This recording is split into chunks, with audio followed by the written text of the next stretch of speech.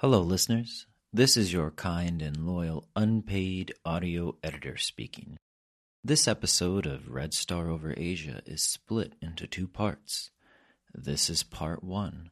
For more information about the situation in Myanmar, please check out our show notes for this episode. Thank you for listening.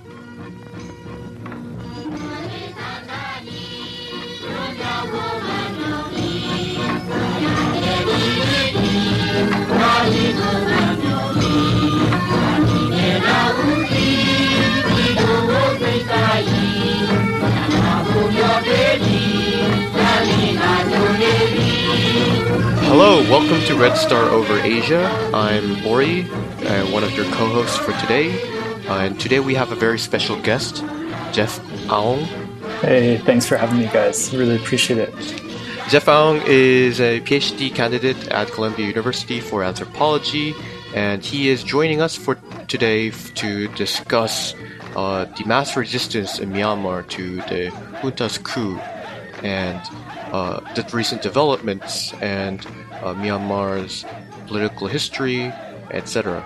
We have some questions prepared, and we're really excited to have him on and discuss these events and see if we can identify or navigate some possible avenues for international solidarity, whether that be between Korea and Myanmar or even elsewhere as well. Let's go through our other co-hosts. Jay. What's up? Jack. How's it going, comrades? Mike. Hey, how y'all doing?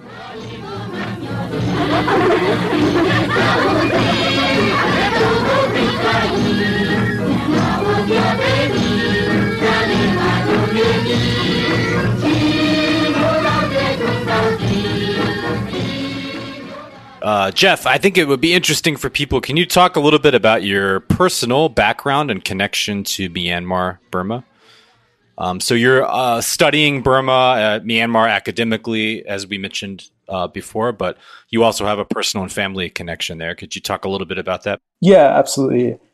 I think it's also it's important to have those kinds of statements, I think, because it's important for people to know kind of my position and where I'm coming from on a lot of this. So my father's family is from, my father was born in Rangoon, as it was called in English at the time. I have family in Yangon. I have some extended family in Pakoku in the north and Molamyan in the southeast. On my father's side, they came to the U.S. not long after General Ne Win seized power in 1962. So they were sort of early political exiles, and my dad kind of grew up in many ways. I mean, finished high school in the States and lived in the States from that point on. And I was born in upstate New York. And my grandmother, more so than my dad actually, was very active in the kind of exiled political world.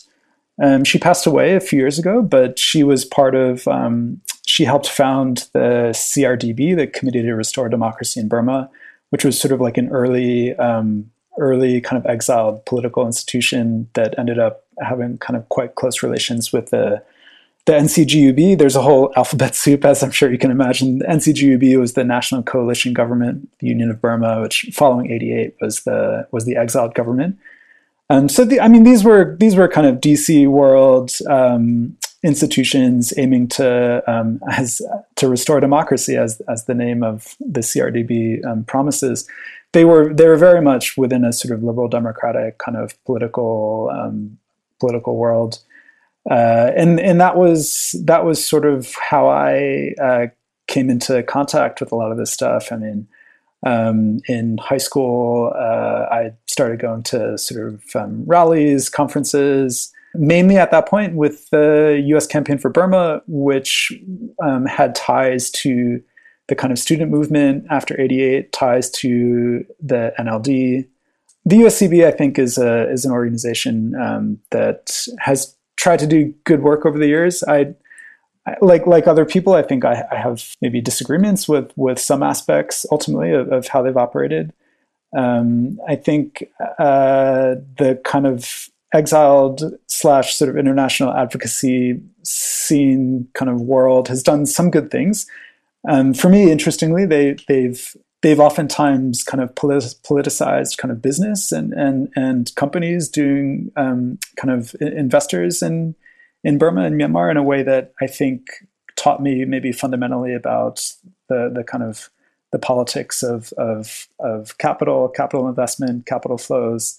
That I think was sort of formative. On the other hand, I've been frustrated to see the degree to which, I mean, I think particularly after 9/11, particularly with kind of Bush era democratization kind of stuff, a lot of advocacy groups have proved, in my opinion, all too willing to kind of build ties with neoconservatives, with people on the kind of far right of the political spectrum in the US, which is already to start with pretty far right.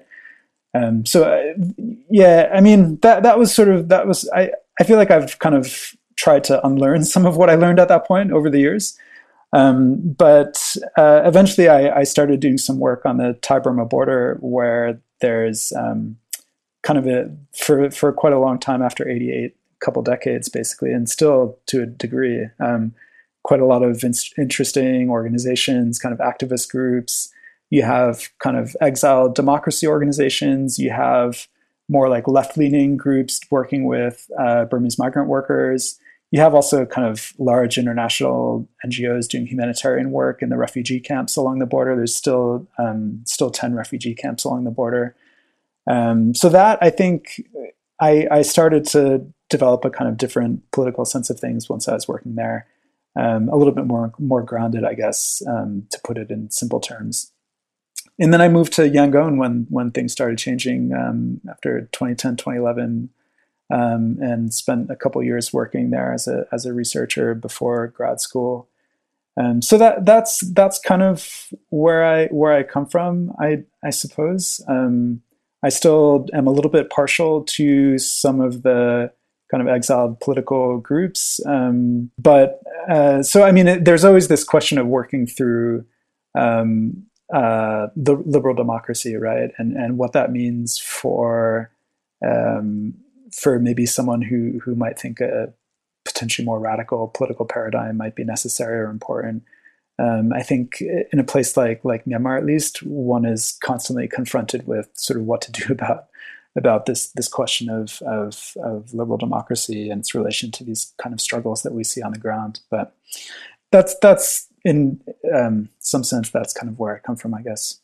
So today is actually the recording. When we're recording is April 16th, and April 16th has been for the past 7 years a very tragic day. It's the anniversary of the Seoul ferry sinking, the incident, and at that date, over 140 people drowned in the sea, and the government was completely unable to rescue people properly, and it has been a series of inadequate investigation into the causes. It has been a big deal of political controversy and one surrounding social catastrophes. And Jeff also wrote in his recent piece for N+1, Dead Generations, he spoke of the Azani, the martyr. And I think there are resonations between the two in that people died while tragically young. And then the years passed and we have these moments of remembrance, of trying to politicize those deaths. Although these are completely, starkly different situations, I was wondering if Jeff could speak more about this tradition of how people in Myanmar remember those that fell before them, and what kind of social practices, social traditions of that, the political meanings of it, if the tensions within it, stuff like that. I hope the question got across. Yeah, thank you. Yeah, that's a really kind of interesting and powerful place to start, I think. I would say that one thing I've found myself drawn to over the past, I guess, 2.5 months now, something like that, since the coup in February, has been these kinds of practices related to memory in some sense, which in some cases are fairly, maybe straightforward, where kind of shrines spring up where people have been killed.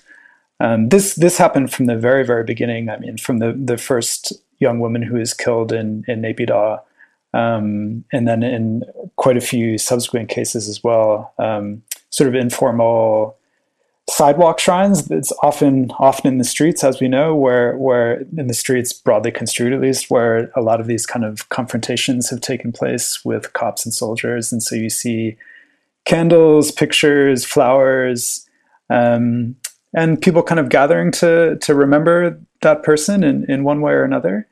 But there have also been attempts to connect these deaths to other deaths in the past, right? So there is this notion of the Azani, as you say, of the martyr in kind of Myanmar political thought, going back to it's a sort of flexible and open tradition, if we want to think of it that way. So I'm not sure that we could point to a kind of formalized, kind of canonized sort of list of martyrs in that sense, but some of the sort of more widely kind of remarked upon or remembered martyrs are people from the kind of anti-colonial struggle, like Boang Jaw, whom I wrote about. But probably the most famous group is the group that were assassinated just a few months before independence, including Aung San, who is, of course, widely remembered as kind of leading independence hero in Burma. And so when people have died recently, there have been these sort of small, piecemeal, but I would say nonetheless kind of noticeable attempts to kind of rework or restructure some of these genealogies, if we want to think of them. Genealogy not in like some complicated academic way, but genealogy in the sense of a kind of family tree, right? A kind of connection between individuals over time across different places that have some sort of inner resemblance. So you have people who remembered those who've been killed recently as explicitly as Azani, referred to as Azani, not exclusively as Azani. I mean, to some extent, people have been referred to maybe a little bit more commonly as just kind of heroes or the fallen. But this term Azani has cropped up quite a bit. And it immediately calls to mind not only Aung San and his colleagues who were assassinated that day, but also people like Boang Jaw from the freedom struggle, as well as people who died subsequently. So people who died in 1988, for example. Win Ma U is one of the more notable examples that I mentioned in that piece as well. So these kinds of these memories of people who have passed away in kind of moments of political struggle tend to, well, I'm tempted to say they recur in these kinds of moments of crisis. I'm not sure I can actually claim that just in the sense that I would have to do more work to see about, like, let's say in 1988, whether or not kind of similar practices happened. And I would imagine that the kind of term Azani would have been used quite a bit in 88 as well, but I'm not actually sure, so I can't say that definitely. But at least in this moment, these memories have kind of loomed large. And so there's been this kind of, again, in a sort of loose and informal way, what I see at least as the construction of something like a revolutionary canon or a group of people who've given their lives in insurrectionary struggle of one kind or another. And I find that to be one of the more powerful aspects of the current resistance. It's been sort of difficult to follow the news every day in some ways. But one thing that I find, I suppose, some kind of solace in, I don't know if that's quite the right word, but there is this way in which it seems that people whom we lose in these moments return as incitements to struggle, as kind of inspirations for ongoing mobilization of one kind or another. Which is to say that those who've died recently are perhaps in some ways still with us in a kind of political sense, and I like to think that might sort of allow us to maintain some sort of forward vision in a way, where this kind of ongoing struggle maybe can draw on some of this kind of inspiration from the past. That's sort of how I see it, I think, for the moment. Maybe one slight distinction would be that it is very clear that in the kind of Azani tradition, if we can think of it that way, in Myanmar, the martyr is someone who has sort of knowingly, kind of actively chosen the sort of confluence of politics and sacrifice. It is someone who has kind of knowingly risked everything in some sense. I don't know if it, so I don't know how that might compare to the ferry incident, for example, where we might find something more like innocent bystanders in some sense. But I do think that there is this question of people who've died and how to sort of remember them and kind of integrate them in kind of ongoing political struggles, which strikes me as a sort of important kind of practice in moments like this, for sure. Yeah, sure. I just would want to follow up with the remark that this sort of the reason why, Jeff, your piece really resonated immediately with me was it's the same set of questions that I've been trying to ponder with, and it was just much more better articulated.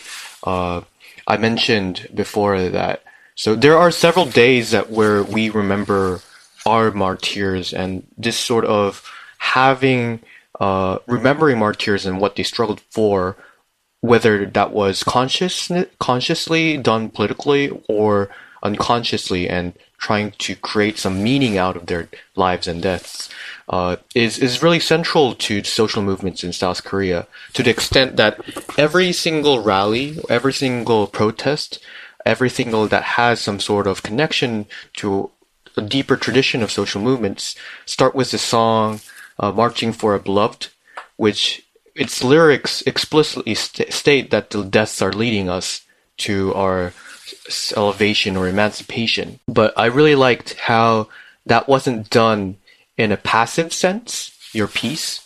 Our remembering and their deaths were done that everything will be okay is a wager. It's a non-teleological view of history that we need to actively engage and intervene into history to make what their struggles were into reality. And so certainly your distinction is very accurate. That is precisely the point of contention on politicizing these deaths and all the controversies surrounded. There is the view that this was merely an accident of the Seoul ferry incident, and therefore accidents happen every day. We need to naturalize it and disregard it. And then there are those that this was a death that could have been prevented. Therefore, the meaning of remembering their deaths is preventing that something tragic like that happens again.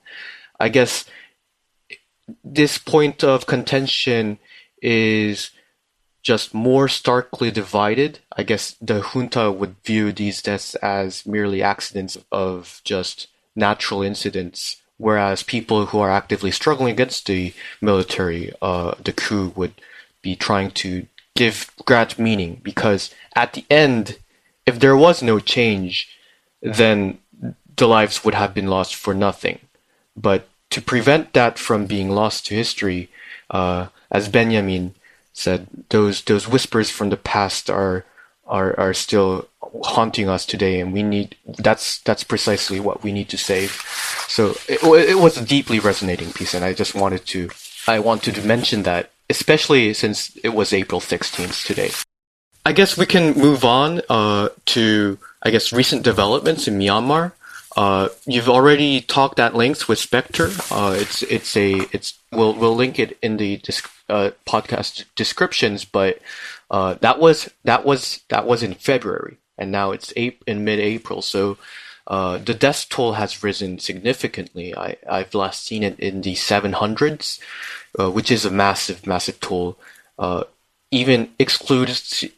I'm thinking that's a conservative estimation because the military are hiding the bodies as well. So, and not every death is counted properly, and it's probably going to be decades before we ever get to realize the full extent of the massacre.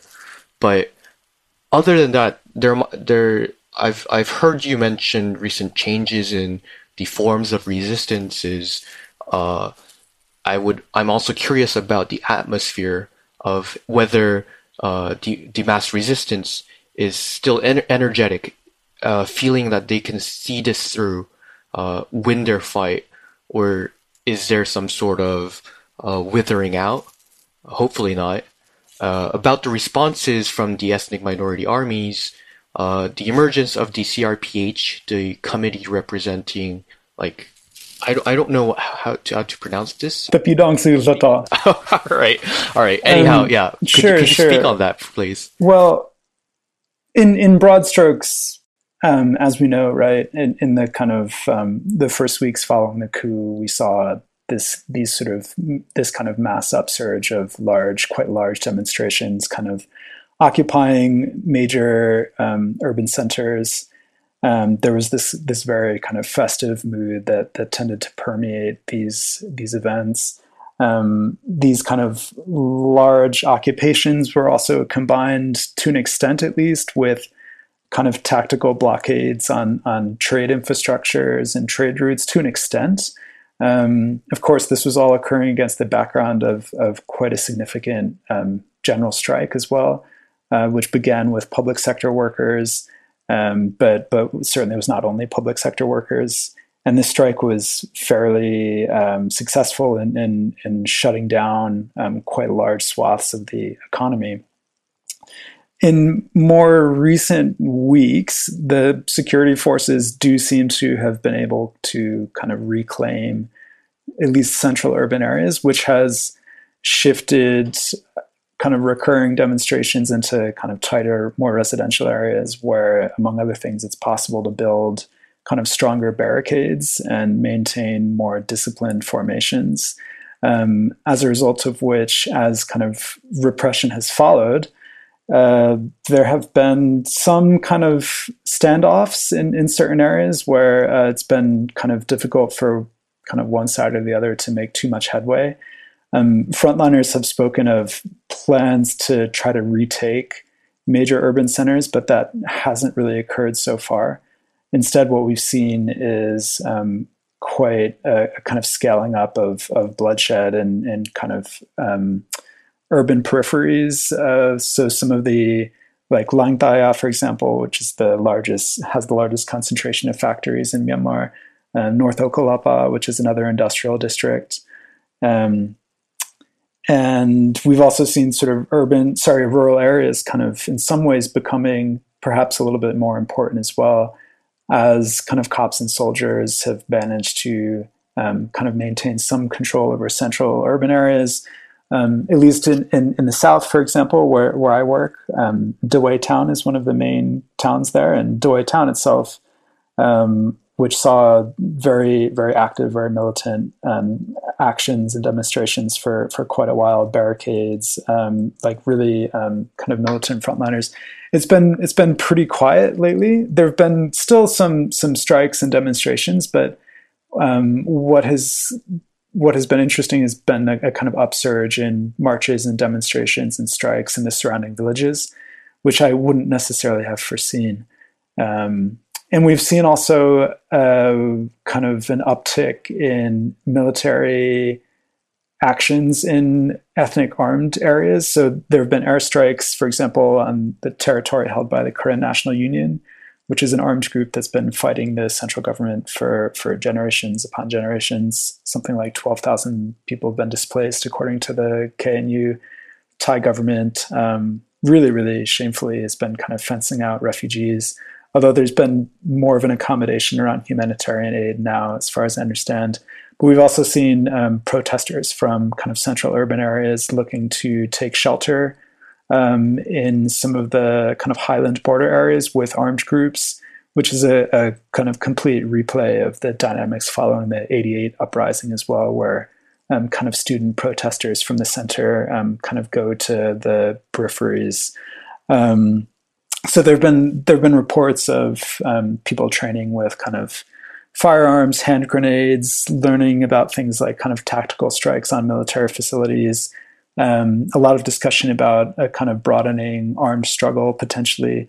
It's important to remember that there has been armed struggle happening since even before independence. So armed struggle is not necessarily something new here, but there is potential maybe for a sort of broadening of that kind of ongoing armed struggle. As you say, the CRPH, the committee representing the Bidangsu Lhota, has assumed, let's say, in some ways, a more sort of prominent position now. I mean, they've been prominent for a while, to be honest. But just today, they announced the formation of a national unity government. To be entirely honest, I'm still kind of catching up on the news on that. But what I understand is that the CRPH, that in announcing this national unity government, they are formally claiming the existence of an alternative government, which until now they actually haven't done. Not in that way, at least. And this national unity government, moreover, appears, at least, to be more inclusive than governments past.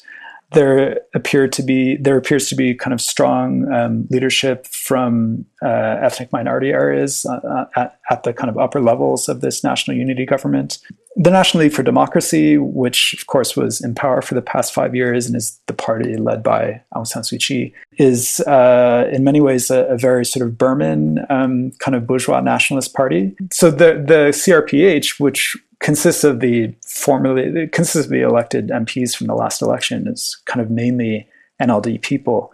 So there was always a risk that the CRPH, in kind of developing an alternative government, would sort of replay some of the problems that the NLD has kind of encapsulated for a long time, which is to say, sort of kind of Burman chauvinism from the lowlands, right?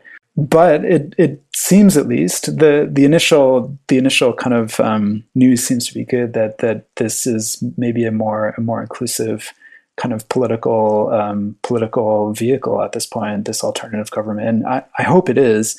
I would only add that, well, I would say even for someone like me who's a little bit kind of inclined to be skeptical of sort of formal political institutions in some sense, I do think it's exciting news. I hope that maybe it offers some kind of energy and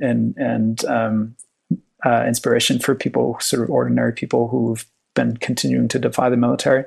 But I guess I would say that I think even something like this, we have to always think about, well, these sort of, for let's say these kind of like relatively high level kind of elite, somewhat abstract formal institutions constituted, in this case, in many ways at a kind of international level, i.e. through a lot of kind of discussion and debate with people in the kind of so-called international community.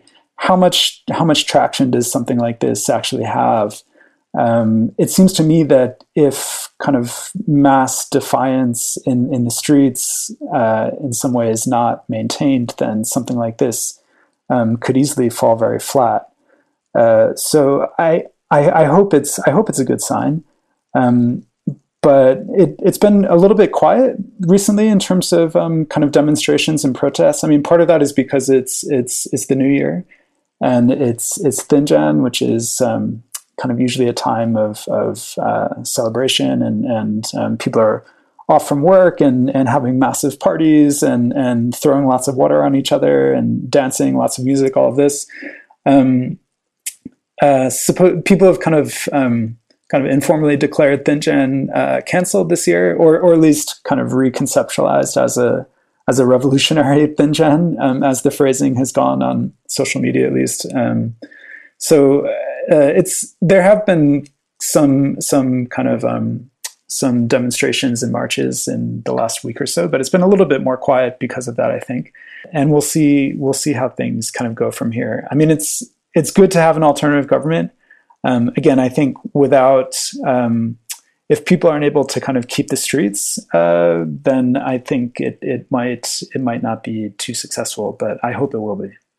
So you just mentioned that in Myanmar, the question of how to kind of transcend and go beyond sort of bourgeois liberal democracy is a very pressing one, given the National League of Democracy, which is that kind of like more mainstream bourgeois liberal party, kind of dominates the discourse to some degree, at least in like, I don't know, maybe more complicated on the ground in Myanmar, but what we see abroad in the media is that, Aung San Suu Kyi is portrayed as this sort of like heroic kind of saintly figure, and the National League of Democracy is this, brave, valiant force that, you can't possibly criticize them at all. I think that facade has faded a little bit with the Rohingya question and the more exposure that has gotten, and the National League for Democracy's complicity in that. But our question is, so you mentioned in the interview that Bori mentioned before, the Spectre interview, which we will link in the show notes. It's a really interesting read,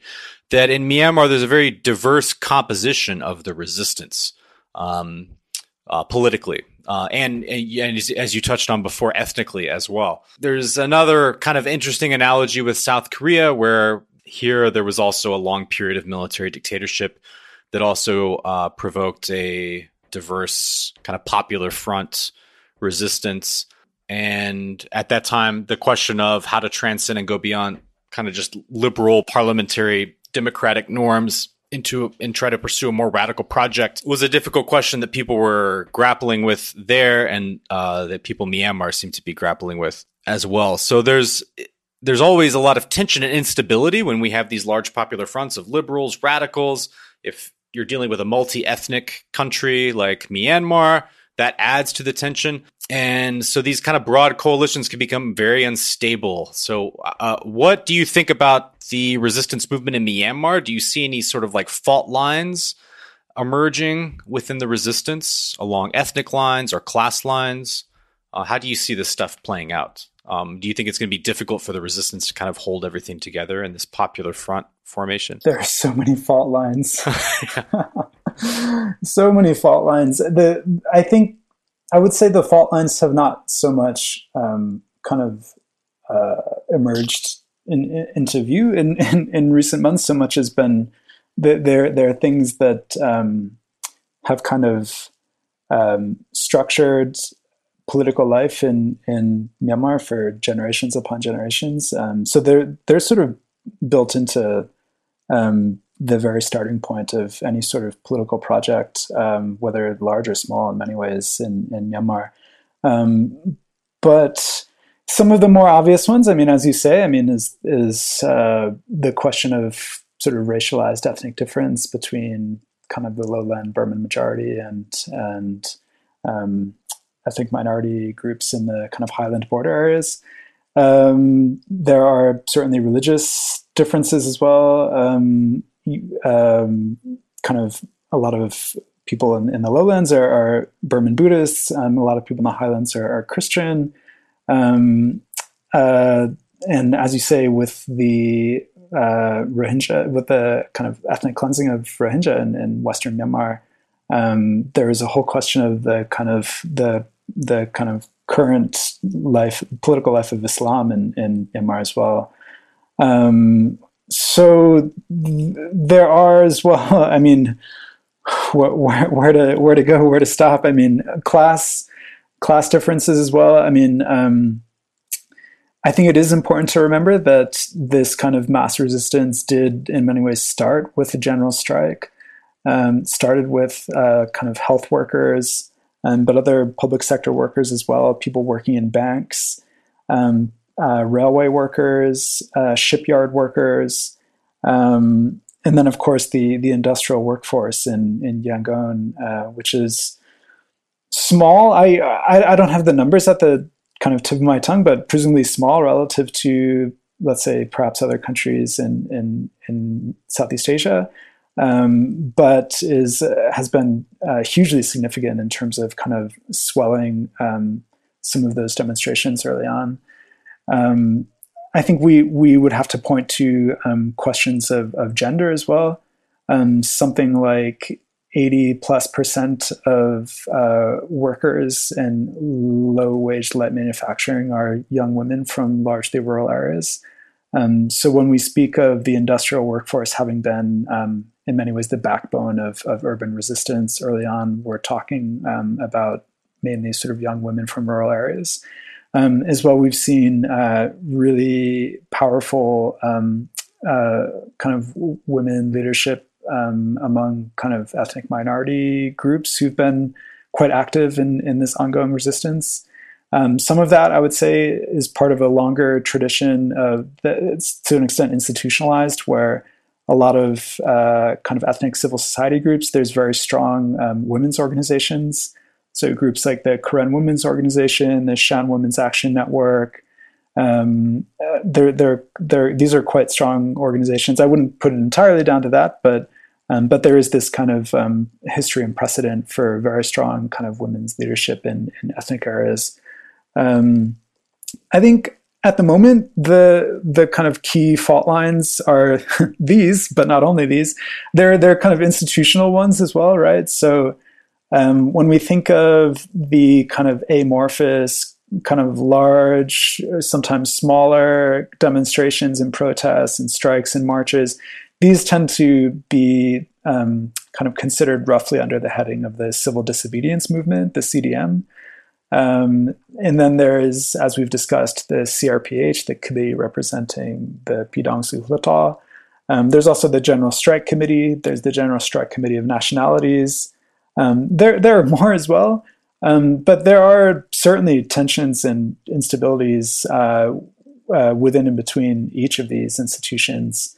The National Unity Government right now, this was sort of announced today, so it's difficult to say too much at this point, but there's a lot of optimism, at least, that it appears to have kind of addressed the question of ethnic inclusion relatively well. Again, I hope that's the case. There is, as one would expect, a kind of difficult history of kind of attempts to forge unity among ethnic armed groups over the years.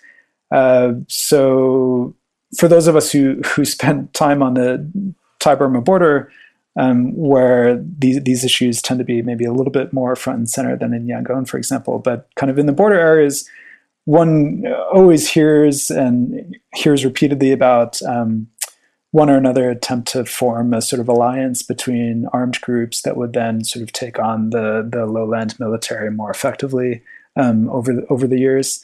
These have always, let's say, encountered many challenges and difficulties. It hasn't really come off for various reasons. I mean, some of these reasons are good, you could say, I think, because there's a lot of diversity among, as we would expect this as well, there's a lot of diversity among these different kind of ethnic armed groups. I mean, some of them have more or less sort of left-leaning political traditions, and others are more or less right-leaning. Some are quite involved in things like kind of extractivist projects, whether that's sort of mining, jade, timber, or different forms of agribusiness, so kind of agro-industrial plantations, palm oil plantations. So, I mean, when some organizations don't want to kind of line up with other ones, there can be sort of good reasons for that. Nonetheless, this kind of recurring attempt to form some form of unity. It's been tried many times. I hope there will be some success here. I do think that this kind of unity is a term that carries a lot of weight in kind of conventional political discourse in Myanmar. I do find it.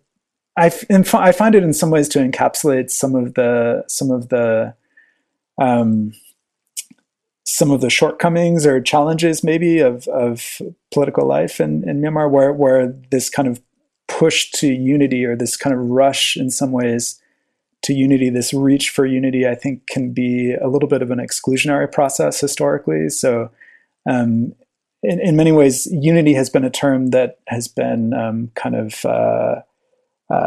sought on the grounds of kind of Burman Buddhist chauvinism, right? So to be unified is for other people to sort of accommodate themselves to a kind of Burman Buddhist political project. I hope that form of unity is perhaps we're starting to move beyond that. I guess we'll have to see. I prefer, this is just me as someone who's quite far away with maybe a slightly different political vocabulary, of course, but I prefer to think in terms of solidarity, which I think is possibly a more promising kind of political concept, but admittedly, debates over political concepts are a bit abstract. Let's see what happens with the national unity government, and again, whether to what extent kind of ongoing mass defiance on the ground is maintained, and these things will have to kind of play out in coming weeks. So we talked about fault lines, and so on the other side, then, is there any sort of dissent, whether organized or individual, any significant dissent within the military itself, or is the entire military firmly united behind the coup government? For example, in case of South Korea, the 1979 to 1980 coup by General Chun Doo-hwan was at first met with resistance from certain commanders and units, and could not command the support of the entire military at first until it took them several weeks and months until it could totally control all the military. So I was wondering whether the military is united in this coup. At the moment, it seems like it is, unfortunately. There have been some cases of defections, but quite limited in number. And in some ways, I think the amount of attention that kind of small number of defections has received is sort of an indication of how unusual they are. Because there have been sort of a few high profile defections, but not of sort of people in the upper echelons of the military, unfortunately. Right. So, within revolutionary histories of one kind or another, defections from the security forces tend to be sort of crucial moments, right? And at this point, it's difficult to foresee too much of that happening. I hope that changes, but the military historically is an institution that is quite strongly integrated. It is also sometimes referred to as a state within a state when it comes to things like schooling, even residential arrangements. People within the military sort of live their lives in many ways quite separate from the wider society in Myanmar, which helps to sort of maintain this kind of high degree of internal cohesion. I've mentioned in kind of other interviews that the police is a different kind of institution. The police is not as kind of hermetically sealed off from the wider population as the military. And there have been quite a few defections from the police in recent months. A lot of police have crossed over to India, actually, to kind of seek asylum. There were a few in Dawei in the south as well, where I work. There might be something a little bit more promising in those directions. But from the military at the moment, it's hard to see, unfortunately. I hope that changes again. But, for people like us, maybe, or people on the ground kind of looking from the outside in at the military, you could imagine how it's obviously a very kind of stratified hierarchical institution. And one would think that people who are not at the top might kind of look around and see this institution as perhaps, not really serving their interests or, at the moment, there hasn't been kind of serious defections from the military, unfortunately. Been calling the military government, fascist, which is, I think, very reflexive when it comes to, militarist and authoritarian sort of governments. Whereas, in the past, and to a degree, I think, right now as well, the military government has, called itself, socialist, historically. And considering the discussion, up until like last year, a lot of people called the Trump government fascist as well in America. And there was a lot of debate on whether that's an adequate or appropriate terminology, or whether it serves any purpose in our analysis. So, considering these kind of things, how do you think we should approach this kind of, designations and labels when it comes to this coup government in Myanmar and Myanmar military as a whole? So, reflecting on, I guess, Korean discourse about fascist governments, fascism was used to describe the military dictatorships, and it was used as a rallying cry for social movements and resisting it. And then there have been certain tendencies within contemporary social movements that wanted to kind of frame the conservative governments as fascist as well.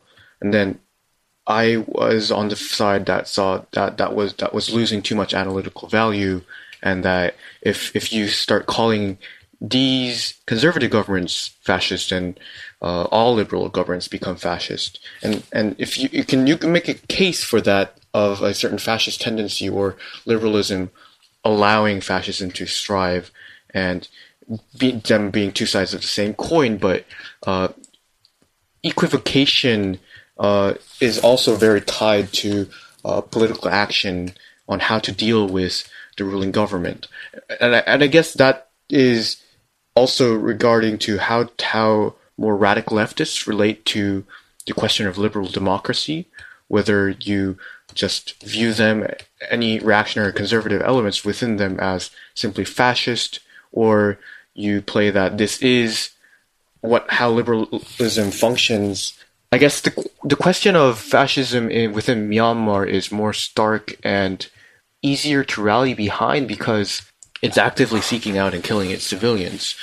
But I guess the reason I wanted to add a comment was, how does that tie into with, if it exists, the radical left in Myanmar's and its relation to liberal democracy?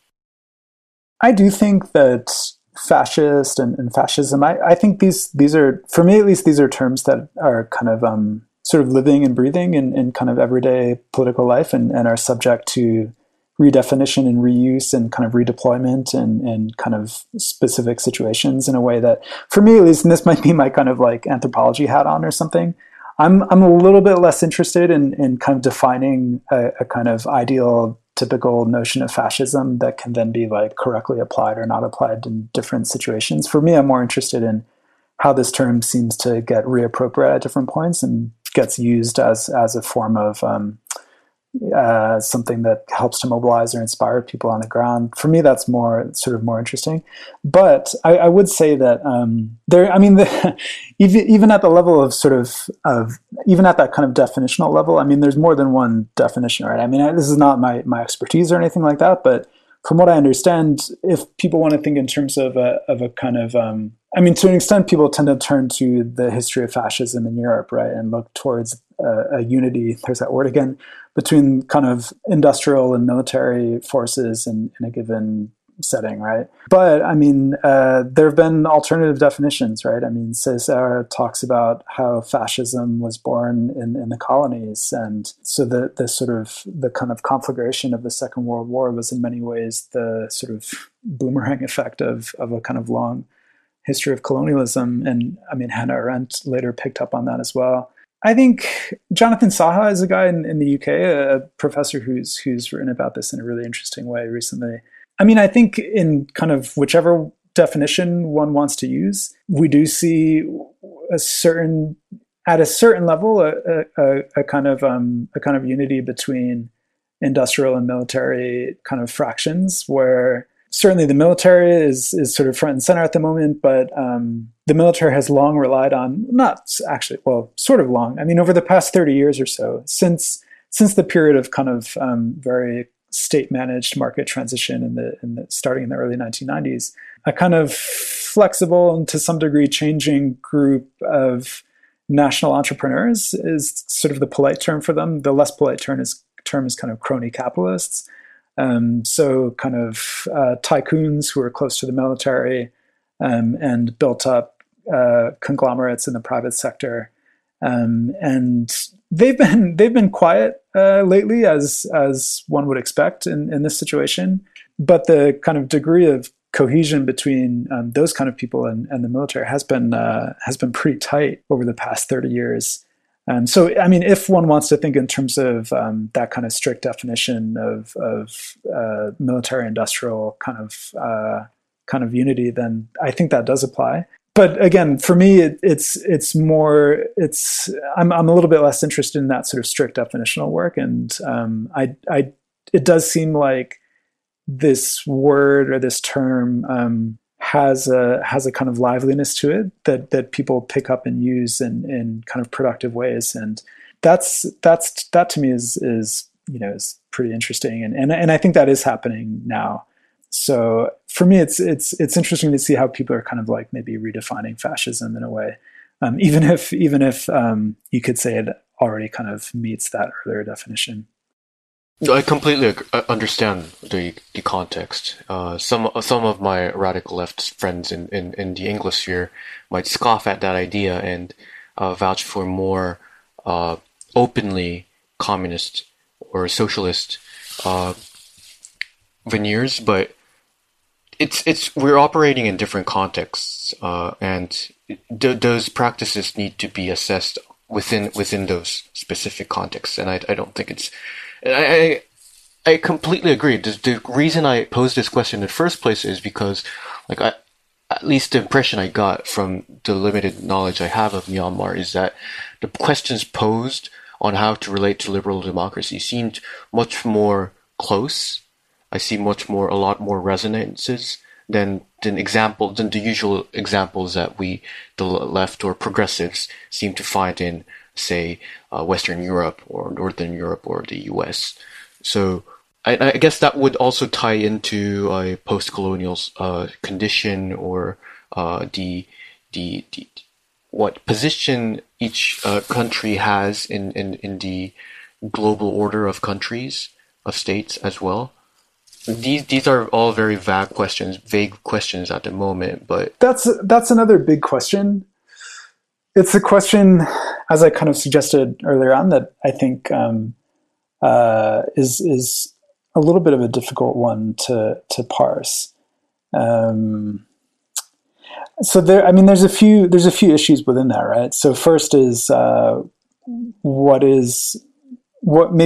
the contours of radical politics in one sense or another in Myanmar, and what is the relationship between whatever that is and liberal democratic politics or thought or visions. I mean, so even maybe if we think about where we might the kind of usual suspects for kind of radical politics, right? I mean, if we think about kind of labor politics, for example, the trade unions, large and small, the larger ones are very sort of within a kind of tripartite kind of negotiation model at this point. There are smaller unions that are more likely sort of working at the enterprise level that are more likely to pursue kind of wildcat actions of maybe a slightly different political nature. Even kind of like labor activist groups. I'm thinking of one in particular. I would say they're doing kind of really interesting and promising work. But even they will sort of run a lot of their activities through, let's say, kind of human rights trainings. And what do we make of that, right? Yeah, so I'll just make some quick remarks and stop hogging Jeff all to myself. But first, the three finger, what do you call it? The sign, the action, the gesture. All right, sorry. So it comes from a very liberal kind of Hollywood movie, yet it's been taken up in radically different directions, to the extent that you can't just entirely explain the phenomenon of, I don't know, the Milk Tea Alliance, or in terms of the origins. But also, I'm thinking of two historical precedents in South Korean history. First, the 1980 Gwangju Uprising. It wasn't taken up in the ideology of socialism or communism. It was taken up in the fulfillment of liberal democracy. So it was inspiration of how could the government start shooting its own civilians. We need to reach out to the U.S. and all these harbingers of liberal democracy to save us. But that became like the liberal democracy's promises, trying to fulfill that to the end, created a moment where people talk about analogies to the Paris Commune, that there was a brief moment where Gwangju became a commune, a radical collective experience of radical equality. And the second was leading to the 1987 democratization movement. It was initiated by the death of a student activist, Park Jong-chul, and the reason why that death resonated throughout all of society, especially with white-collar workers and the middle classes, was because Park Jong-chul was seen as an innocent student who was really hardworking, maybe have met the wrong seniors and was led into avenues that he shouldn't have gone into, but nevertheless didn't deserve to die through torture and through blatant lying by the government. But the truth was that Park Jong-chul was a committed Marxist-Leninist. But that history was hidden, and precisely because of that reason, the ideological, the conjuncture was able to function, that the masses really went out to the streets to protest against the government. So it's not always the case that the language that we speak holds to the actions, as Jeff already mentioned. So I guess these questions pondering upon me, how to translate and reinvigorate the project of communism in the 21st century after the fall of socialism, throughout the authoritarian regimes that have been nominally socialist, under blatantly denied histories, as in South Korea, very anti-communist regimes from the start. How to articulate these projects. And I think these are the resonances I find when hearing about Myanmar's political situation, but also with Hong Kong, when they are resisting against the Chinese Communist Party. This gives you very little space to maneuver when you're a radical leftist, and everything is blocked out by liberal democracy. So the impression I got from your interview with The Final Straw was an optimistic view that the situation in Myanmar could become revolutionary. If this impression is justified, could you expand on your assessment? Just the discussion in the interview then turned to how unity of the military had to be broken, and that in Myanmar it was rather the police who was more likely to break off, while the military ranks are more tightly sealed off from the rest of society. No, I think, I mean, one jumping off point, right, maybe a sort of obvious one, is that there is a certain history of socialism in Myanmar, right? And this is a history that's directly tied to authoritarianism, and as a result of which it is difficult in some ways. I mean, if you were going to be sort of, let's say, organizing rallies or demos using kind of explicitly socialist language, I do think that would attract some kind of like raised eyebrows, and I mean, in talking with kind of friends and friends and family in Yangon, I mean, there is this kind of sense that well, no, I mean, socialism, like even more than socialism, leftism, I mean, this is something we tried, and it was a disaster, something like this. Interestingly, I think I find that communism has like a somewhat different kind of historical. There's a different kind of historical memory of communism. I mean, there's a decades-long communist insurgency that was for a long time maybe the sort of main threat to the military. I mean, socialism. This is one of the socialism in Myanmar was anti-communist, right? And non-alignment as well from the standpoint of Burma's post-colonial political leaders. Non-alignment we think of it as sort of a third world political project, which it was. And we think of it as maybe being having some connection to anti-capitalism, maybe anti-imperialism, but I mean there was a kind of anti-communist strain there as well, right? I mean this was part of non-alignment as well, even though the relationship between Russia and China and non-alignment was sort of interesting. But the military government was anti-communist, and I think in part because of that, in the South, for example, where the Communist Party had a relatively strong presence. There's kind of quite fond memories of kind of communism as a project. It's something that people kind of joke about, or people are happy to talk about. When I kind of press friends there on things like one of the groups I work with does a lot of work around kind of large scale development projects, and their whole a lot of their sort of political language and kind of the kinds of demands they're making, kind of transparency, accountability, local participation in decision making. And I'm always kind of like, why use this kind of avowedly liberal language? Like, why not explore maybe a more directly kind of leftist political language? And so then we sometimes get talking about kind of communist histories in the South.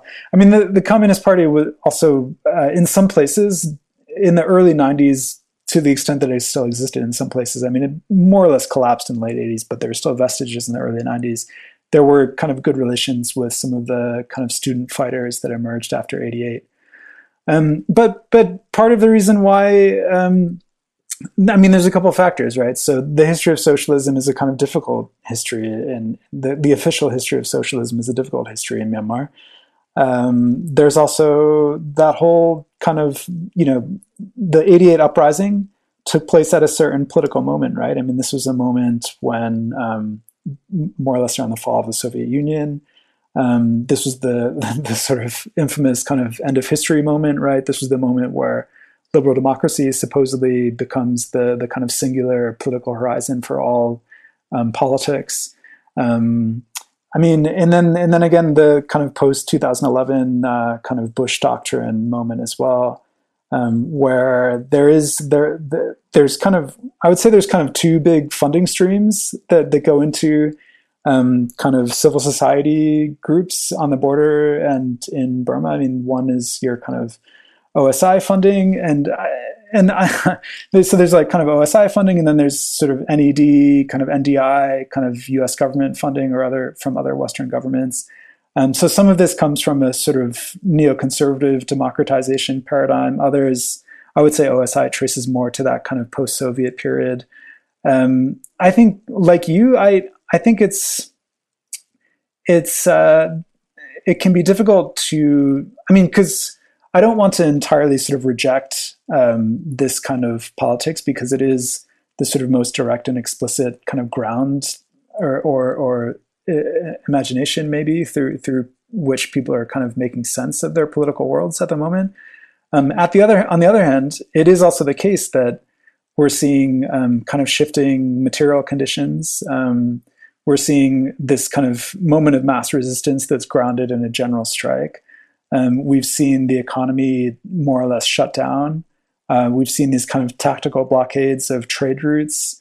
I would argue that there is, even if, on one hand, there's the question of, so what is the language people speak, right?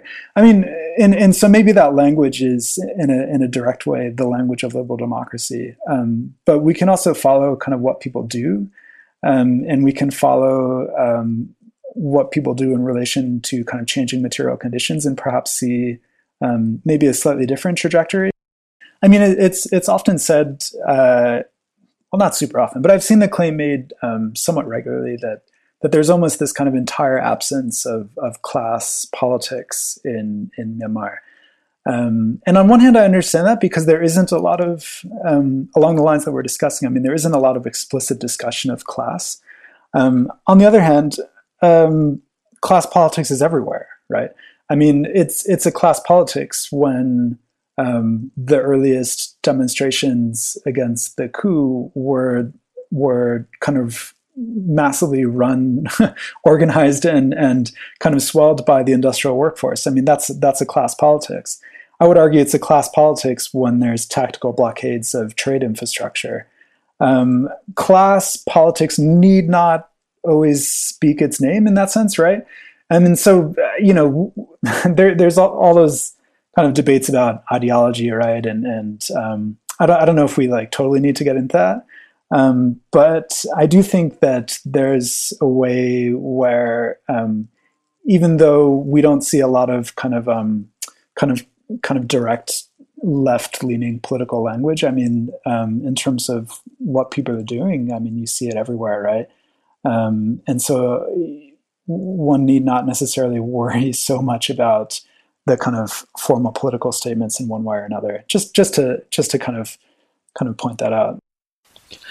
I'm tempted to just make one more remark. Is that, sorry, but the language itself also inhibits how far the movement can go in certain ways, because I think a lot of leftist analysis of South Korea's current conjuncture or its predicaments come back to that moment in 1987, where because all the radical energy was spoken in the name of liberal democracy, and liberal democracy was formally achieved, therefore all that energy of that tying between the middle classes and the labor movement was dispersed and all centered into the fulfillment of a liberal democratic state. So because that moment has passed, there is no need for all those radical social movements anymore. And you can see that explicitly in how the Moon government, the current administration, functions, with all of its members having been at some point student radicals, but are now just espousing economic liberalism. And so I guess although the conditions vary very much, there is also a case to be made for that, a language that a class politics in its name might be needed as well. And it's a point that I have no position very strictly upon, but it's an impasse I find myself in, and I wonder how comrades in other Asian contexts ponder with that question, because I think that's the commonality of first century communism. Yeah, I mean, I think it's important to remember that the military is a large institution, but obviously relative to sort of the country as a whole, it's trying to kind of cling on to power in a fairly desperate manner, right?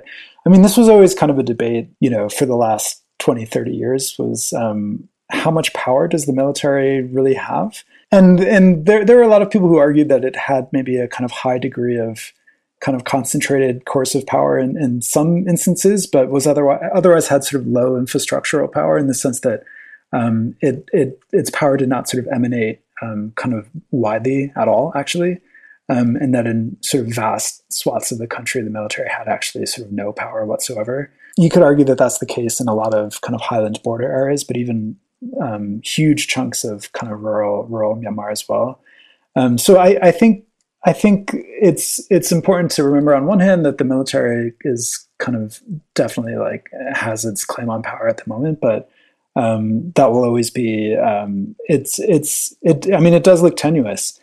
I don't think of myself as a particularly sort of optimistic person, generally speaking, but I mean, if there's any sort of scenario where one could imagine the fall of a regime, I mean, it seems to be. I think there is promise in the current moment. I think maybe to an extent, going back to the previous question, I do think maybe it's worth asking, and this is also a question of this kind of national unity government that was just announced. What do we mean by a kind of revolutionary situation, right? So, I mean, on the one hand, this is a kind of a situation where people are sort of calling for the fall of the regime, right? But what comes after that? If it's not too soon to ask that, which maybe it is. For example, we've seen just in the last 2 or 3 years, I mean, we've seen kind of uprisings and insurrections take down a bunch of governments across the world. Not only the last few years, obviously.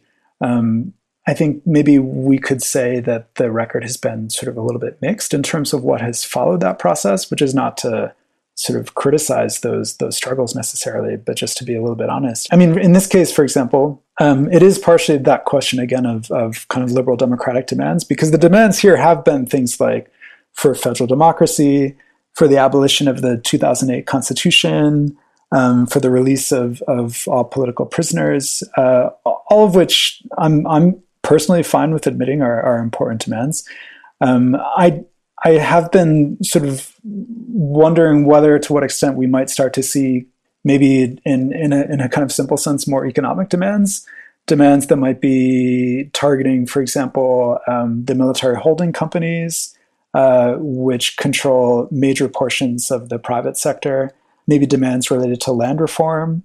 There were a couple of land laws passed in 2012 under the sort of so-called democratic government, which have been huge disasters for the kind of rural poor. So maybe there could be demands around sort of repealing those or sort of broader land reform effort. There hasn't been this sort of discussion yet, even though, as I said, I mean, there is this background of a general strike, right? And the shutdown of major pieces of the economy. We haven't really seen at the level of kind of political demands going forward, let's say, kind of democratic claims upon the economy. We've seen democratic claims upon the kind of formal political sphere. So I think the revolutionary situation that presents itself is one tied to overturning the current regime. I do think that, in the sense of a sort of broader social revolution, there's more that we might want to think about than just that. But needless to say, that is a pressing urgency at the moment as well. And I do think that that it's a possibility, at least. I personally think that, especially for maybe people in the diaspora, people outside the country, I think it's important to recognize that possibility. There are all kinds of reasons that one might look to the military and quite understandably see how they've been able to maintain power for long periods of time. Even the preceding 10 years arguably came from a process kind of stage managed by the military, right? So we certainly shouldn't underestimate the ability of the military to sort of hold on to or even sort of change the form in which it holds power. But surely, I mean, with these kinds of, with what we've seen over the past few months, I do think it's a possibility, at least, that this current resistance could move beyond that military power. I qualify that by saying that prediction is always really dangerous. I personally don't always find it very convincing when people kind of predict one way or another. The only thing that I'm sort of willing to hold to is that whatever we might see kind of going forward, I do think will depend on the ability to kind of maintain mass defiance in the cities, towns, and villages. Because I do think without that, then this kind of national unity government or perhaps other forms of work at the international level, whether it's intervention of one kind or another, R2P, Security Council action, these things I think wouldn't have very much traction at all if it's not possible to maintain that sort of open defiance in the streets. That's sort of the one thing that I would hold on to. I don't know if that's kind of optimistic or not. I mean, maybe it is. Some people have kind of suggested that lately. But I am willing to kind of hold to that position at least.